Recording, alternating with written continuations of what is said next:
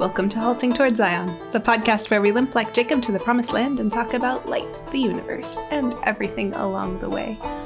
I'm Emily Maxon, here with Greg Uttinger and Brian Broom. Last week we talked about revivalism of a certain brand. Today we're going to talk about how that's not really normal. Normally, the pattern of God's work in history is little by little, and that's exactly what he said to the Israelites as they were going to conquer Canaan, is little by little I will drive out the people before you. For the sake of the land. He didn't want the land to be desolate. So when we look at history, often we get this idea that it's big thing after big thing after big thing, because let's face it, there's a lot to cover and you can't cover everything. We're telling a story, and so we have to hit the high points, the things that had a big impact that we can see and make some beginning of understanding. And that seemed to make a huge difference then, or at least from our perspective now. Mm-hmm. But that's not all that history is in the sense of things that happen. Everything that happens is history, right? But it's not the telling of history. And so as we look back over our lives, we are often tempted to say, my life doesn't matter. I would never go down in a history book. Other people, if my name will just go down in history, then it will all be worth it. Really? and as we bring this to the Christian life, the reality is that most of our life is, what? More dishes to wash again? Diapers again? The lawns needs to be mowed. I did it last week. Car needs to wash. I did it 6 months ago. Can it just stay clean? So I have to get up and go to work again. I just did that yesterday. So much of life, the Christian life, is simple, repetitive, and endlessly so. You can think here of the book of Ecclesiastes. I spoke in staff devotions this morning about that part of the wise man's message. The winds go round and around and around. The oceans get evaporated and become waters that go back into the oceans, and that goes around and round and round. People are born and people die. The cycle seems endless. Where's the meaning in all of this?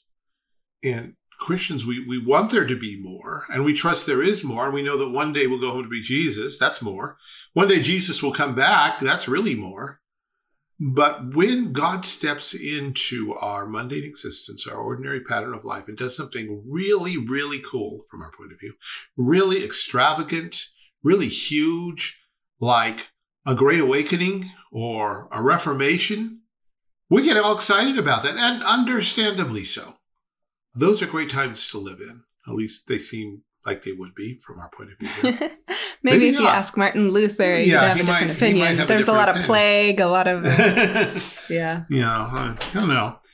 George Whitefield didn't live very long.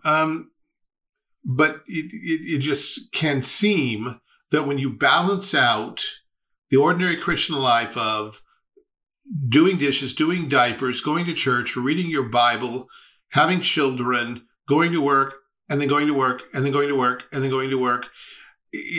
Go to church, go to church, go to church. Hear a sermon, hear a sermon, hear a sermon. It can seem that isn't as spiritual, certainly isn't as exciting as when God just pours out his Spirit suddenly and people are tripping over themselves to come to Christ. Hundreds and thousands profess faith. Some of the worst people in town are bemoaning their sins and calling on the name of Jesus. And it just goes on and on sometimes. Even civil governments are transformed. New missionary societies are created. Missionaries are funded and sent to the ends of the earth. And churches' attendance skyrocket. And we say, that's what we want. That's what we've been waiting for. I've used the words analog and digital. Maybe they make sense here. Things that are analog just kind of follow a slow, wavy pattern. If I was at 3.5 yesterday, I'll probably rise up to 3.6 today, or maybe drop to 3.2. But I'm not going to be at 12. That's digital. From 3 to 12 to 100, those kind of spikes where we go from something small to something huge, just like that. At least that's what I'm labeling as digital. It's and I the think changes that seem to come out of nowhere. That seems very apt, because what is the digital but an approximation of the analog? Well, the reality that's going on underneath is there are far more layers of precision than we measure with our digital clock or our digital multimeter, whatever we're doing. It's an approximation of what's really going on. And we can use this analogy to look at life and say, all right, so is the Christian life analog or is it digital? Or more to the point, perhaps, the coming of the kingdom, is it analog or digital? Does the kingdom advance by huge revival after huge revival, separated sometimes by decades or centuries, if not millennia? Or is it a slow grinding process that doesn't ever really seem to admit of any great change? That's basically people living out their dull, repetitive lives in the fear of God. Families that get up in the morning and have breakfast and maybe read the Bible and say prayer and go off and do their work and come home and have dinner and maybe have family devotions, pray together for their church and their family and maybe their nation, and then go to bed and do it all over again the next day. And at the end of the week, they go to church and they worship God and they tithe. And they are sanctified a little bit at a time here and there over the course of a lifetime. That seems to be the normal. That seems to be what most of us would call normal. It's just what most of us would not call exciting. And beginning with the great revivals in early America, the Great Awakening, Second Awakening, we see what becomes almost the assumption of or an addiction to the next big thing, the next great revival. I had a teacher who called them the pretty good awakenings. Yeah, there's much to be said for that, actually, because we tend to see it through rose-colored glasses. We hear all of the reports of the people who were there or close to being there and tell us all the wonderful changes that were wrought. And it's only when you're 20 or 30 or 40 years older and you actually begin to read the history books and find out the rest of the story, you find out there were some problems, most of them doctrinal, some of them practical. There was this phenomenon I think you both know about called camp meeting babies. People would come to the revival meetings at the camp meetings in the frontier, and everybody would come from all over the place, hundreds and thousands of people, and they get really excited about Jesus, and some of the young people get really excited about Jesus, and being really excited, they go into the bushes and get really excited. And 9 months later, babies would show up, and it was a pretty common thing. Within the last couple of years, I found out that it was also a kind of regular thing during the original Great Awakening, too. Because when religious impulse or religious excitement isn't bound by the Word of God and by the structures that God has appointed, religious fervor and emotion can do what emotion and fervor do all the time. It can just run amok, and it all seems wonderful. There's a section you may remember in Huck Finn, where Huck and the Duke and what was the other guy's? To answer that question, I would have to have read Huck Finn. Oh! And yes, I am teaching that this fall. So the two con men, one of whom claims to be a Duke and the other, I forget what he claims to be, they stop by a little riverside town and there's a revival meeting going on. And Huck watched it. And Twain obviously had been at these because he describes them very accurately. There's a long-winded preaching, the excitement, and there's a lot of young ladies who are getting remotely sentimental, and there are some boys kind of hanging back, and they see, wow, these girls are just giving hugs to everybody who comes to Jesus. And so they decide to go come to Jesus so they can go over to the girls and start getting hugs. It goes from there. But Mark Twain turns it into something rather humorous rather than to the horrible thing it could be. But even Twain was familiar with this kind of phenomena, late in the 1840s or 50s, whenever Huck Finn was written. There are a number of dangers in waiting for the next great thing. Because for one thing, it begins to shift our faith, our attention, our commitment away from Jesus, away from the preaching of the gospel and the normal means of grace, to something big. And we're not content until the big thing comes. yeah, I sit here day after day reading the Bible with my children, but what good's that doing? Oh, that God would send revival. And we have in mind those kind of revivals where the Holy Spirit sweeps in and does incredible things. And he has on occasion, no doubt about it. They're mixed works because that's God's will. He doesn't perform instantaneous sanctification in anybody in this life. But lots and lots of people come to Christ. So lots and lots of people draw nearer to him. Gospel goes out to people who've never heard it. Wonderful things. And having been through that, the temptation, first is the temptation is, oh, will it ever come? When it comes, yes, this is what it's all about. This is the kind of Christianity I signed on for. And then there's it ends. And then it ends. You go home from summer camp. You go home from summer camp, and I've had lots of students over the years who've had exactly these experiences. Summer camp was so great. They come back and they're talking about it. They're so excited for a day or two or three, and little by little, it grinds down. And on the one hand, you try, or they try, to stir up those same feelings again by artificial means, or they start to get a little depressed and wonder if it really happened, if it was really real. Some of them come back down and understand, okay, it was a mountaintop experience. I'm now off the mountain. That's the way it's going to be. But this thing of trying to stir it up on your own, and that's what has marked the history of American evangelism, American revivalism. When these awakenings came, they produced great emotion.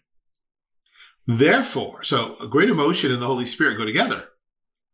So if God isn't really doing anything, maybe we can prime the pump by introducing the great emotion, getting people excited about God, and then the Holy Spirit will just kind of kick in at some point, and we'll have this wonderful revival meeting. And I assume that you, like I have driven past churches with banners outside declaring revival coming next week. They got the Holy Spirit to sign on to a schedule. Eventually, the meaning of the word shifts, and it's like, oh, well, we're having a revival. It's like, oh, how are you scheduling that? Well, it's easy. We put up the tent, like we have the revival. It's just that. It's the meeting. Yeah, it has to be in a tent. Couldn't just have it during a normal church service with our regular. Some guy has to come in from outside usually. It's rarely just our regular pastor because he's pretty ordinary. Ordinary, like the means of grace? Like the means of grace. Yeah. So in American history, to step back that direction for a second, after Finney and after the Second Awakening, we see an ongoing tradition in American evangelicalism of trying to prime the pump, of announcing revivals, of praying for revivals, and not really being content until they come, and expecting them to look like the last one. Mm-hmm. And that's something I don't address in the article, but I think it's something that we could talk about. From where I stand, the Christian school movement, the homeschool movement, the pro-life movement, were part of one huge revival. Now, they didn't look like any of the revivals we'd seen before. But what did you get? You got people dedicating themselves to teaching their children the Bible, in fact, seeing all of life through the Bible, and then risking a lot to go and stand for that in public. Now, the flaw here was it didn't always reach back into the churches. We did not see a great deal of doctrinal revival. Of course, we didn't in the Second Awakening either. Actually, we saw the opposite. We saw more and more of a common ground, lowest common denominator approach to theology, because this is Catholic in the worst possible sense. It's not, well, we all believe X number of things that are true. We can put them in a confession and we can all preach this. It's like, okay, it's all about Jesus and loving the sinner and bringing him down the aisle, right? Okay, go. You stand over there, you stand over there, you stand over there. And, you preach from the stump, you preach from the log, and I'll preach from the top of the wagon, and we'll count up how many people came to Christ at the end. Yeah, there's a reason we refer to big tent evangelicalism or big tent conservatism. It's This was the original big tent. No, let's just. Well, yeah, and then of course the other danger is that eventually your orthopraxy starts to affect your view of what church is supposed to do and what it's supposed to be. So now you have people going around saying, well, your church isn't doing enough to spread the gospel. It's like, what do you mean? We've been preaching the gospel for 85 years. Yeah. Every Sunday here, and we're all part of the community. We all help each other out, and we do X and Y, and we give to foreign missions, or some of us have gone out and done foreign missions. Well, yeah, but you're not doing a big tent revival every 2 weeks, every 3 weeks. And well, that's just how you got to do it. That's the gospel. Yeah. You're not spreading the gospel. Yeah. And so you used a word that we haven't. Calls. Yeah, altar calls. See our last episode. You used a word that we haven't yet used on the podcast. Brian, you should define that term. Yes. What is orthopraxy? Which term was it? Orthopraxy. Orthopraxy. 2 Greek words, ortho and prax. Cis. Yes, praxis. That is the word. Ortho meaning correct and praxis meaning action. So, in other words, you're living a right way. You are acting in a right way. Often in the Reform world, we use a phrase like orthodoxy implies orthopraxy. Or at least we express the concept of that phrase. I saw a banner, whatever, meme, in the back of the church building the school used to use. It said, your theology ought to be your reality. I thought that was pretty good. That's good. Not only in the sense of how you discern things, but, if you believe that that's a wall, you're not going to try to walk through it. Without first finding the door that goes through the wall. If this is the ledge of a 5-story building, you're not going to walk over it because your sense of reality will keep you from doing anything so stupid. Reality is not simply a state of mind. It ultimately is how you conform to that state of mind, your perception of what's there and what isn't there, and what's possible and what's not possible, and what's likely to happen if I do X, will Y in fact happen. Theology describes the knowledge of God, describes for us what the world's like and how it works. And we need to not just have that be something we believe bookishly, but something that actually shapes the choices we make and how we live and what we do.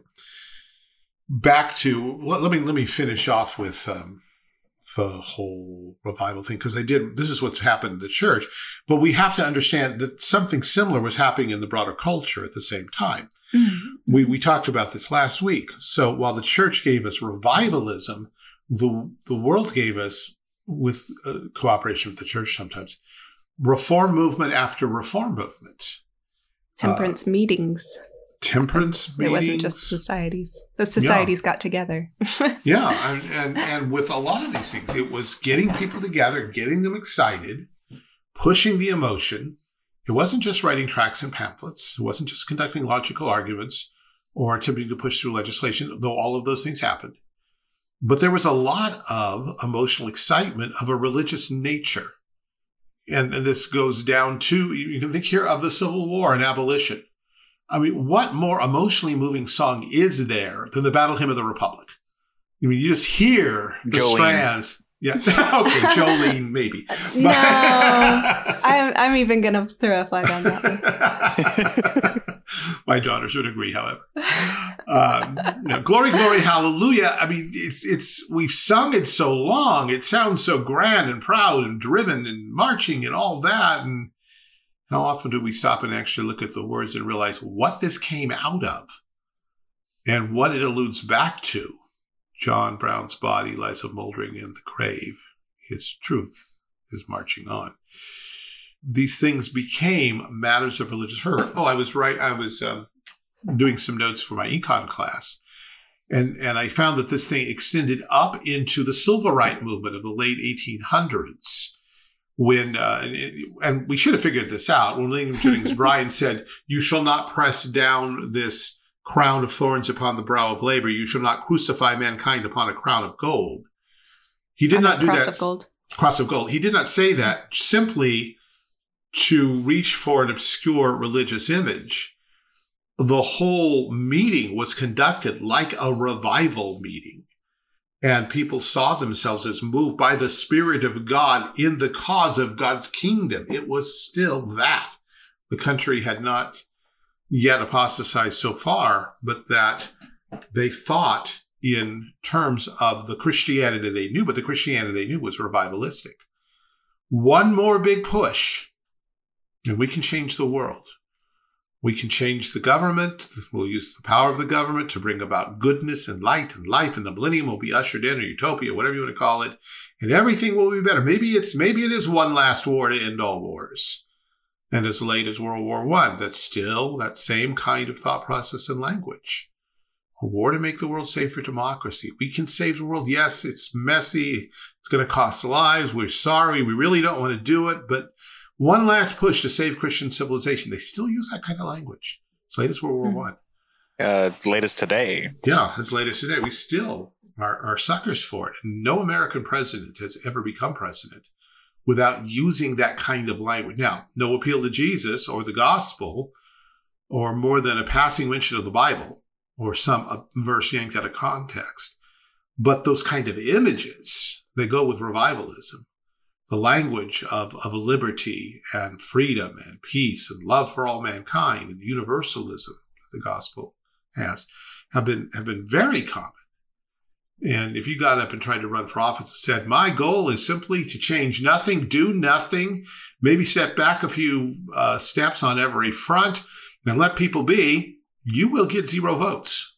You might get a couple libertarians. They're idealistic enough to vote. I think all of them. You'd actually get a fair chunk of them, at least the non-libertarian party ones. They'd be like, finally, someone just wants to leave us alone. Oh. Yeah. Well, I mean, and you even see that kind of attitude reflected in certain sectors of reformdom, if you will, where it's not, okay, it's not this little by little expanding of the kingdom. It's well, maybe if we can get the right person into office in our district, and we can get this person to enact this law that's based on a biblical principle, and maybe soon, maybe next year in Washington D.C. The bombs drop and society has to be rebuilt from the ground up, and we can finally build the foolproof Christian government, and God will enact the golden age, and everyone gets a puppy and a water buffalo, and et cetera, et cetera, et cetera. Wait, I already have mine. Don't you have one? Well, yours is fast, yours is pretty fast. Mine is slow. Hey, there it is. Oh, well, let's bring this back to the concrete example that Scripture gives us, which brings us to Judges, which is kind of where we are. We just left Joshua with his farewell speech. We're coming to Judges. It was Exodus where Jehovah said, little by little, you'll drive them out little by little, so the beasts don't multiply against you. Land doesn't become desolate. So we come to Judges, and Judges begins by recounting the early victories. But the early victories are kind of so-so. They're not altogether horrible. Judah goes first and does pretty well. Simeon goes with them. That seems to be working well. We have the story of Caleb and Achsah and Othniel repeated, and that's good. And then things begin to change just a little. I'm going to read and skim here a little bit. This is from Judges chapter 1, verse 22. The house of Joseph, they also went up against Bethel, and the Lord was with them. And the house of Joseph sent to decry Bethel. Spies found a man. The man agrees to show them what's going on. And that works, but the man escapes. He goes into another country and builds another city after the same name. There's a little leak. It's not a big thing, but the Bible thinks it's worth mentioning. Neither did Manasseh drive out the inhabitants of Bethshan and her towns, nor Tanakh and her towns, nor the inhabitants of Dor and her towns, nor the inhabitants of Laim and her towns, nor the inhabitants of Megiddo and her towns, but the Canaanites would dwell in the land. They would dwell in the land. No, we're staying. We're not moving. We have swords. Don't care. You're not moving us. We're right here. It came to pass when Israel. You can't make me. You can't make me. It came to pass when Israel was strong that they put the Canaanites to tribute and did not utterly drive them out. Oops. That wasn't anywhere in the playbook. God did not say kill them, but if that doesn't work, tribute's the second best alternative. Neither did Ephraim drive out the Canaanites that dwelt in Gezer, but the Canaanites dwelt in Gezer among them. No mention of tribute there. Neither did Zebulun drive out the inhabitants of Kitron or the inhabitants of Nehalal, but the Canaanites dwelt among them, became tributaries. Neither did Asher drive out the inhabitants of Akko, nor the inhabitants of Zidon, nor of Alab, nor of Achzib, nor of Helbah, nor of Aphek, nor of Rehob, but the Asherites dwelt among the Canaanites, the inhabitants of the land, for they did not drive them out. So far, the Canaanites had been there, dwelling in the midst of Israel, in their little towns. Now Israel's dwelling in the midst of the Canaanites. They don't have the consensus anymore. They've lost it. They're there, but there's no talk of making them tributes. They're now they're the ones being tolerated. Neither did Naphtali drive out the inhabitants of Bethshemesh, nor the inhabitants of Bethanath, but these dwelt among the Canaanites, the inhabitants of the land. Nevertheless, the inhabitants of Bethshemesh and Bethanath became tributaries to them. Okay, so we're kind of stepping back again. And the Amorites forced the children of Dan into the mountain, for they would not suffer them to come down into the valley. But the Amorites would dwell in Mount Heres and Ashelon and in Shalibim, and yet the hand of Joseph prevailed so that they became tributaries, and so on.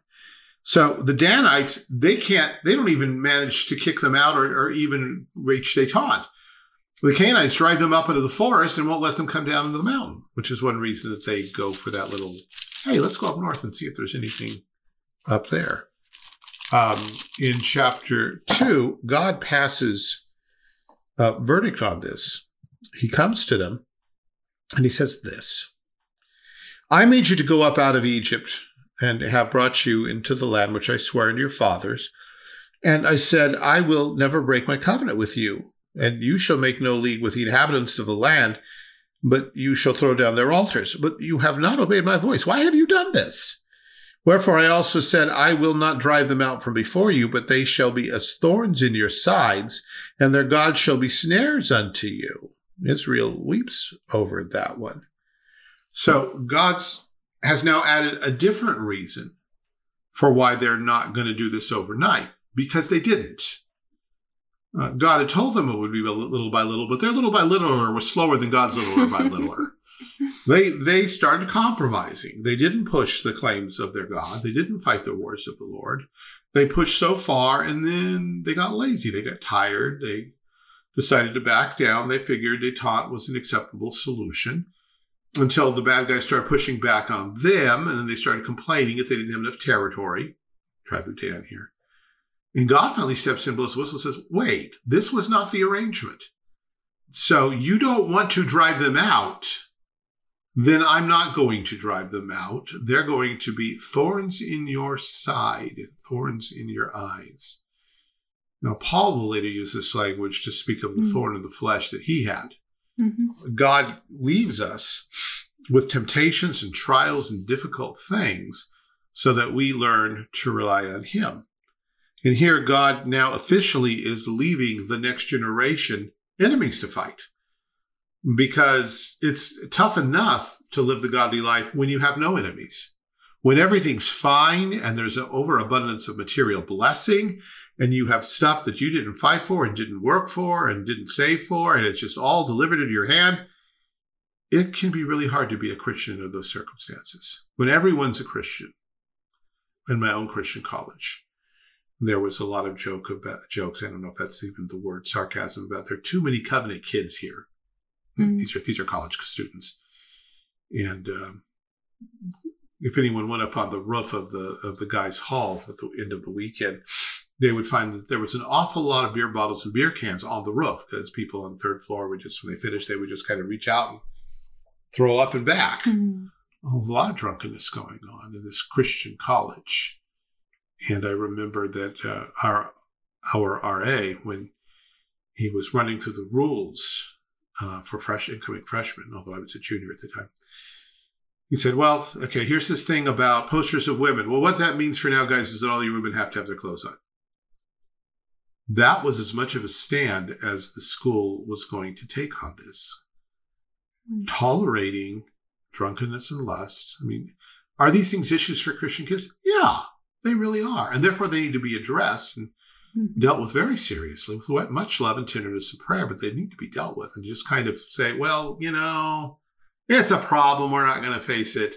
Is exactly what these people were doing in the days of the judges. You haven't taken it seriously. So being covenant kids didn't work so well. Having your own little enclave where everybody in town goes to church, they did in my little community. Every morning you could see them trooping off to their respective Reformed churches in town. There's like one atheist in town. Everyone knew who he was. One Baptist church. Everything else was Reformed churches. And yet there was a coldness in the next generation. And so God's solution is, you need to fight the battles of the Lord. You need to see what it costs to be a Christian, where things are tough and hard and people get in your face. And eventually where there may even be real persecution, and when even possibly some of you may have to die for your loyalty to Jesus. And so God says that he's going to leave these nations to prove Israel, to test her, so that they can fight the battles of the Lord. And so what happens, though, for the next 300 years is that Israel, this is the book of Judges, and it's depressing to read, and anyone who reads it intelligently eventually comes back and says, what was that all about? I mean, because here's what happens. A generation will stand up and serve God. At the end of that generation, the next generation apostatizes, goes after the false gods of sex and power, Baal and Ashtaroth. They adopt a foreign lifestyle, a pagan culture. God says, you want to live in a pagan world? Fine, I'll send you pagans to rule you. And he sends in a nation that will conquer them, subdue them, and will tyrannize them, oppress them politically, economically, for X number of years. And each X gets bigger and bigger as we go through the book. It gets longer and longer. Until finally, in most cases, Israel repents and calls to God. There's once or twice where God just says, okay, you're not doing anything enough of this. Let's try a different approach. But normally God pushes them to repentance. And so when they repent, then God raises up a judge who uses often very odd strategies and tactics, things that don't make sense from a human point of view, to show that this is the battle of the Lord. This is God at work here. He'll drive out the enemies, and then he will judge Israel, and they will serve the Lord for that generation.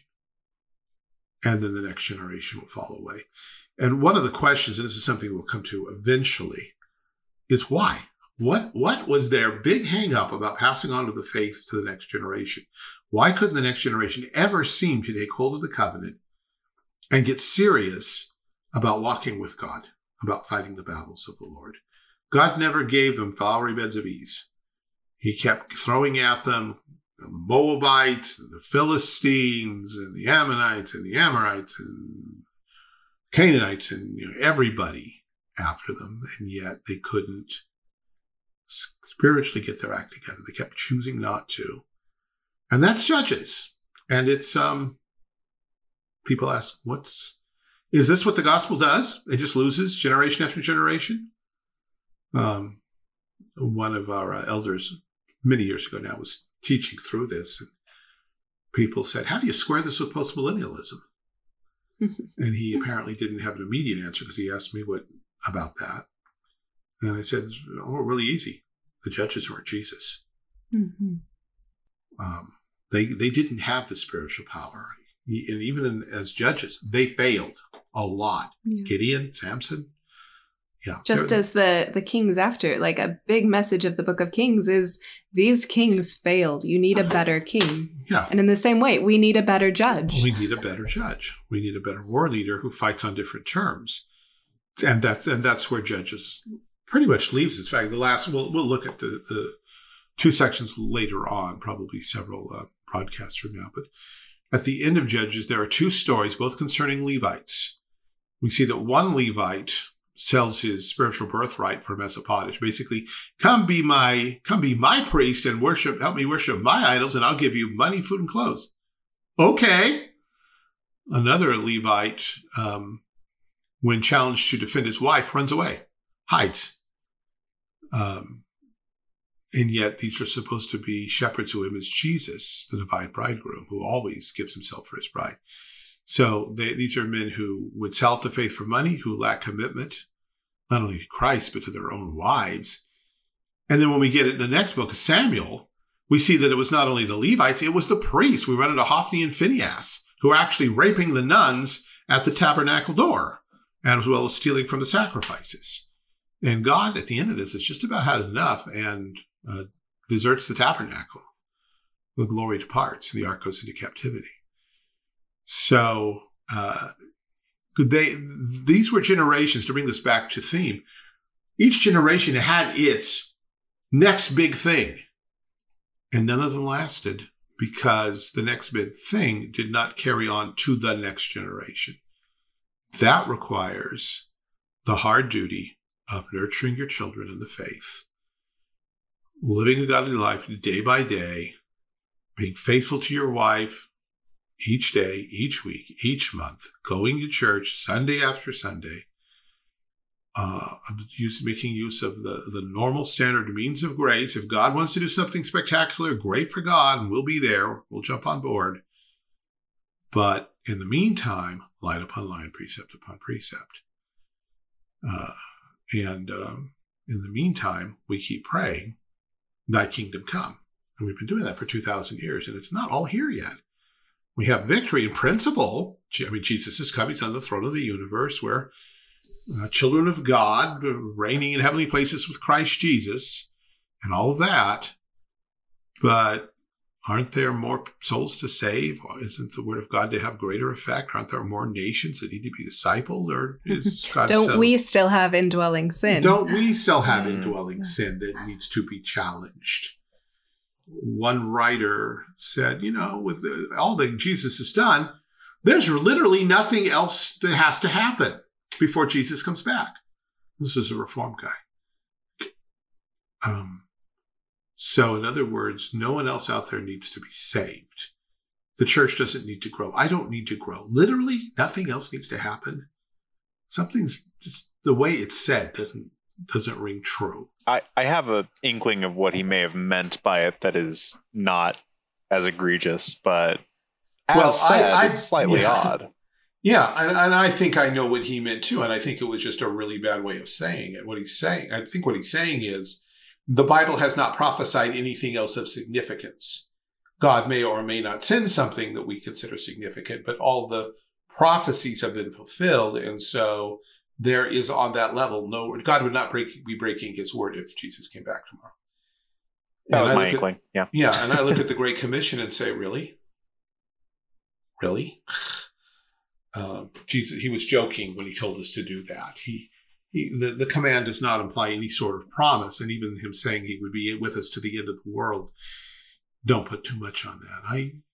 I can't buy that. The whole New Testament is alive with victory, not simply the victory that Jesus has already accomplished, but the outworking of that victory in earth and history and in the real lives of his people.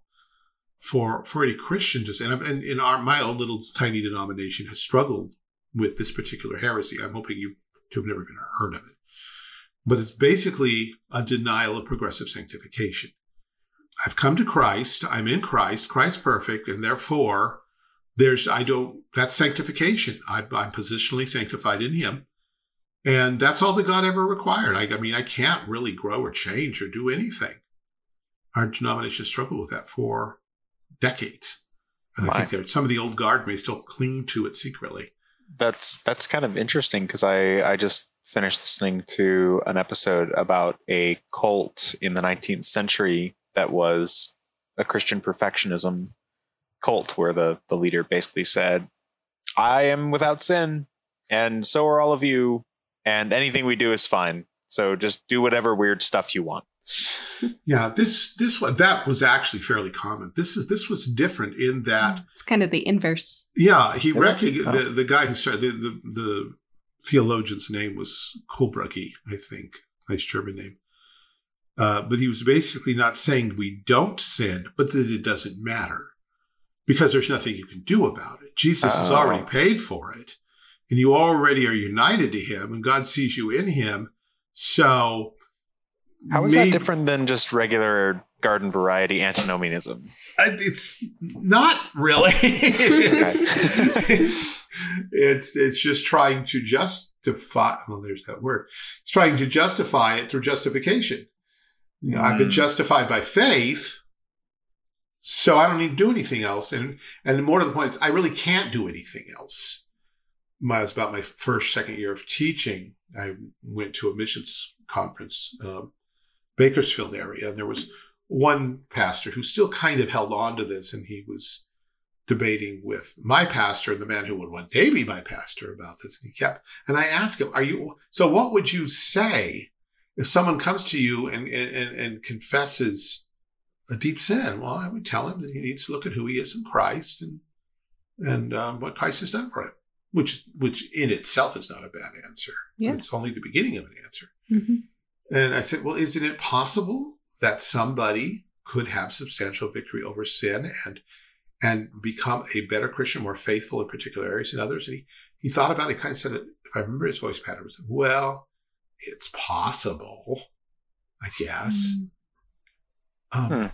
No, it's more than just possible. It's kind of what sanctification demands, progressive sanctification.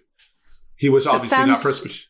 So sad that, you can't even look back at your own life and say, wow, the Lord grew me in that particular experience or in this way. Yeah. It's not that we're claiming entire sanctification. Like, after 50 years, I'm free from sin. It's after 50 years, I know my sins. In fact, I had this conversation with the guy too. Yeah, after 50 years, you're going to know your sins so much better. Yes, this is so. However, that doesn't mean you haven't beat some of them along the way and that some areas you have overcome. Yes, you now know that they're worse than you thought they were, but that's not the same thing. I mean, even that's a sanctification.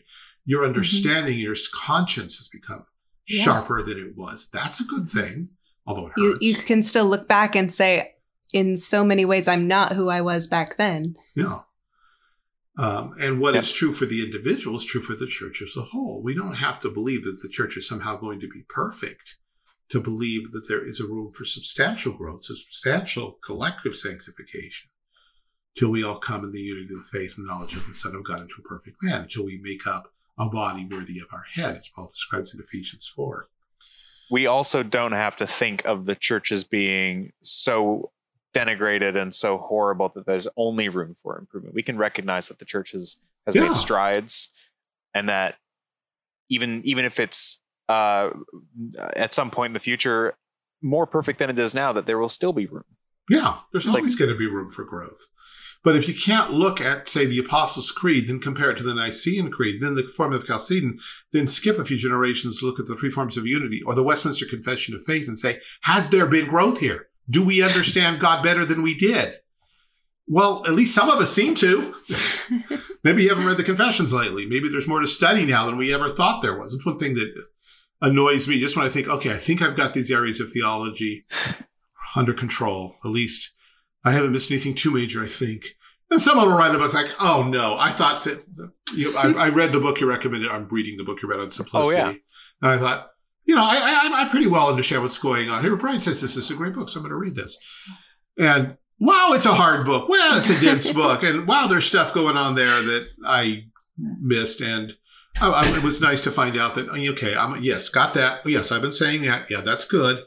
I'm not quite sure what that means. And honestly, his appeal to Aquinas and to Aristotelian categories was kind of at times, but still fundamentally. But then I found out, and here are all these people who are opposing this doctrine of the unity of God and the simplicity of God because they don't get it and it's hard, and they want God to be different. Yeah. No, you can't. So, as the more we understand Scripture, even the more we understand where we have failed to understand Scripture, and the more we understand how many people around us don't get it. But that doesn't mean we give up or we say, okay, we're done, or there's no more work to do. There's always more work to do. Mm-hmm. There's always room to grow. Now, cutting to the chase, in the original article, I suggested three things. I think we've probably talked about these, but I see one I want to make sure that we get to. What shall we say to these things? Well, first of all, God works through human weakness so that the glory of his victory may be more self-evidently his own. If God poured out his Spirit like he did in the Reformation or Pentecost every other week, we'd get lazy and cranky and full of ourselves and wouldn't take God seriously and wouldn't have to wrestle with him or with our own sins. And it would just, we would forget how good God is because we forget how wicked we are. We wouldn't see his profound wisdom. We just take it as a matter of course. I mean, you watch the last Avenger movie where Captain Marvel suddenly steps in. Mega power to blast things away. And everyone says, so why didn't she just use it? You set her up. She had superpower beyond measure. So where was the big struggle here? And the DC's been struggling with that with Superman for decades. You give somebody this much power, where's the interest? Well, of course he's going to win, and we're just going to see what he's going to do a little different this time. God keeps the game interesting so that we will see more than just his bare power, so that we'll see his wisdom, his creativity, his subtlety, his sense of humor. Secondly, God deliberately lets the wicked prosper for a time so he can deliver their wealth, knowledge, and technology into our hands. Proverbs says the wealth of the sinners laid up for the just. Israel inherited a great many things that they didn't build, they didn't plant, they didn't construct. The wells of water, the vineyards, the homes. God lets the wicked do lots of stuff so that in a generation or two, we can turn around, grab them, inherit them, and use them for the kingdom of God. Phones, computers, the internet, the microchip, airplanes. By and large, we didn't invent that stuff. We backed off, and the world invented them, and the world developed them, and the world perfected them, and then suddenly we are here using computer technology built on microchip technology, and we're talking to, we hope, maybe hundreds of people in the name of Jesus, telling them things they might not hear otherwise. God has long-range plans, and sometimes they're not obvious. And then lastly, and this is what I really wanted to touch on, there's a kind of spiritual growth that can only take place as God's people wrestle with temptation and indwelling sin. There's a maturity in faith that must grow without emotional support or encouragement. And I'm thinking here of Screwtape Letters. It's letter 8, where Screwtape is talking to his nephew Wormwood and trying to convince him how the best way to go about tempting humans is. And he says, yeah, it's great when the human feels completely deserted by God. That's great. Despair, that may lead to a suicide or just a rejection of faith. But be careful, because there's another possibility. Some of the greatest possibilities for growth come in those deep troughs, those deep valleys. And he says this, be not deceived, Wormwood. Our cause is never more in danger than when a human, no longer desiring, but still intending to do the enemy's will. That is, you're at the point of saying, I don't even care anymore. Why am I a Christian? I'm not sure I believe any of this stuff. I don't even want to serve God. But I guess I will do this thing because it's, what else am I going to do? God says it. I guess I'm going to do it. But boy, this stinks. And he no longer desired, but still intending to do our enemy's will, looks around upon a universe from which every trace of him seems to have vanished, and asks why he's been forsaken, and still obeys. That's faith. That's the faith we see in the psalmist on occasion, where he cries out, why have you my God, why hast thou forsaken me? And yet does not turn back, does not let go, does not give in, and keeps doing what God wants. That's the kind of faith and the growth that is most precious to God. Now, Jesus, of course, did not have to dwell with indwelling sin. But we're told that though he were a son, yet learned he obedience by the things that he suffered. Gethsemane, he came to terms with what it means to face God when the obedience costs you everything. When it hurts like literally hell. And everyone deserts you. And yet you do it because it is the Father's will. because in your mind, there is no choice. It's not fun. It's not joy. It's not peace. It is simply obedience to the God to whom you've committed your life. And so another reason why God does not flood us with spiritual revival every day. We wouldn't grow. He gives us Canaanites, thorns in the flesh, so that we may learn his grace is sufficient. His strength is made perfect in our weakness. Again, so the glory may be both. So maybe there's a revival around the corner. I got no problem with that. I have no problem if the Spirit sweeps through Washington and New York and LA and the little hinterlands of America, and everybody goes to church and everyone hears the preaching of the gospel, and they go out and they tear down all of the various idols. I won't even list what comes to my mind. And they all set out to raise their children in the fear and admonition of the Lord, and to tell everybody, know the Lord. If that happens, I am there. I am relieved. I will praise God. But if not, and I have to get up tomorrow and go to school again and get ready for a new school year and photocopy a million things and set up grade books for the 40th time, okay, we got this. Let's do this by God's grace one more time, and then trust him for what the outcome may be. Mm-hmm. Once more, feeling optional. That's great. Do we have any recommendations for this evening? Well, actually, since I happened to reach over and touch it where I left it the other day, I'm going to recommend singing psalms. Is that the new one from the OPC and the? It's not. This is the old one from the RPCNA. Yeah, our church is just that. I have an exclusive psalmodist friend who I think listens to this podcast. Sorry, James, I'm not EP, but highly recommend singing Are psalms. Are you an inclusive psalmodist? I am, in fact. That's what I am. I didn't know that was really a thing. I thought it was a joke. Oh no! It's a real term. It's the pithy response when everyone's like, "Oh, you're not EP," and I'm like, "No, I'm IP." You know, everyone jokes online. But anyway, these sound like ways of measuring beer. But yeah, and I'll also double up on this recommendation. There is a app for a split leaf psalter, and basically it lets you digitally anyway. Split leaf, for those who don't know, is a psalter book that has a line cut through the center of all the pages. So on the top are the notes, like the sheet music, and on the bottom are the metrical psalms. And you can flip around and decide which tune to sing with which psalm. Oh, wow. So it's a split leaf. That's interesting. There is a split leaf psalter app. I think it's just called 1650 Psalter, because that was the year the Church of Scotland, I believe, put together the metrical, the Psalms of David in meter, and it lets you choose your psalm text, your desired tune for it, although it will give you suggestions based on what has been printed in the past, and it even includes little tiny MIDI files of the tune itself if you're not familiar with it. So I will recommend that. Great.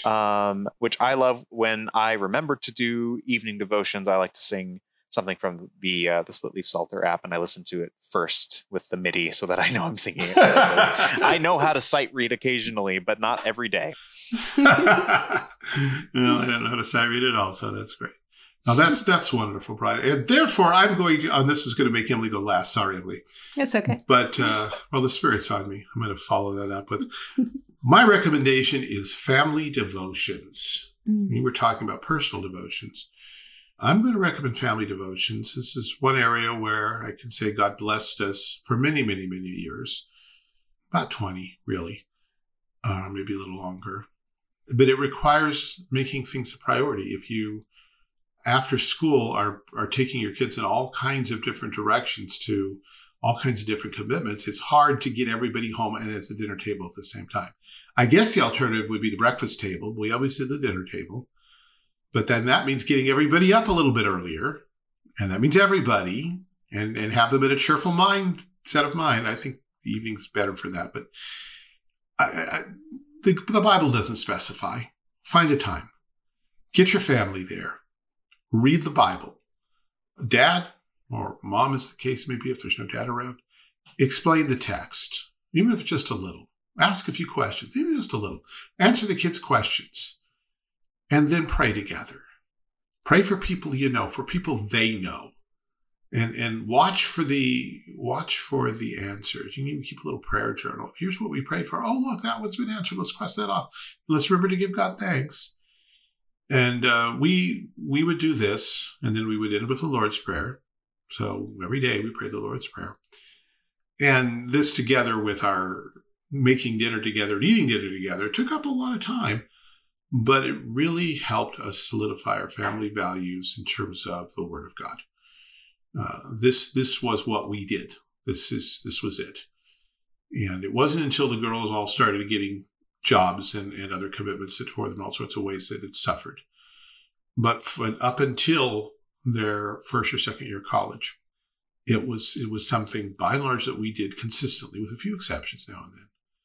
But it was a wonderful thing, wonderful time together. But it does require that making the Word of God a priority for your family, well, it requires that you have to make the Word of God a priority for your family and not say, well, yeah, it's we're trying, room for improvement. We don't do so well. I'm an elder, as many of you know, and when we do elder visitation, one of the questions that one of the elders will always ask is, so how are your personal devotions? How are your family devotions? And it is very rare to get someone who says, well, they are robust and on target. I did appreciate one that we got not too long ago. It's like, well, they're not very good. I mean, I do read the Bible every single day and usually do some kind of prayer afterward. And I'm glad for your way ahead of a lot of us. Yeah. Way ahead. And then, as Brian says, we did this when the children were very little and they couldn't tell that I couldn't sing.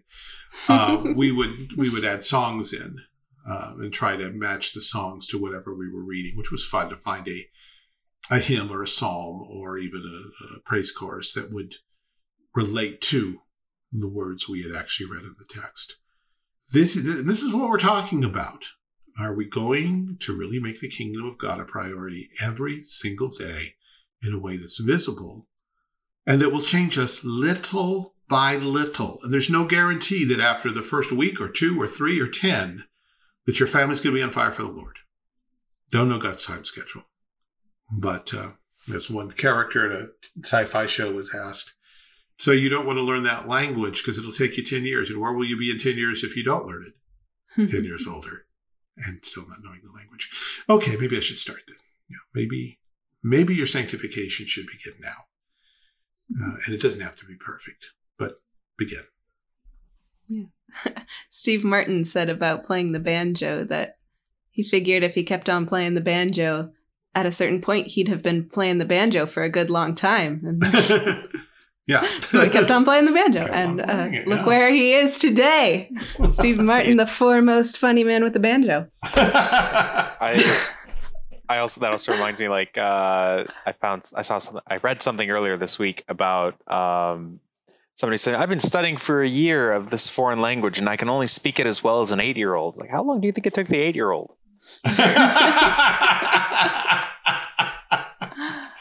Good point. Yeah. Good point. Well, I'm going to stay on theme with my recommendation. It's a little bit vague, but I'll include some examples. Yeah, I mean, that was very convicting in our house. Family devotions, especially this summer, have really suffered. There's just, I could make all the excuses of there's a lot going on right now, but it's an excuse.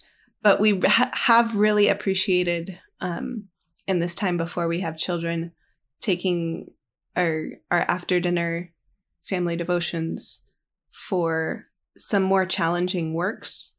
We read Christ of the Covenants by O. Palmer Robertson. Mm-hmm. Our current work is Isaiah, the commentary by Matier. And I was kind of skeptical at first. I was like, am I really going to remember from day to day what we talked about? And like, are we going to be with it after a full day enough to sort of really get this dense material? And the Lord really blessed it. You can understand so much more than you think you can. I mean, we say that about kids all the time, but I think it's true of ourselves as well.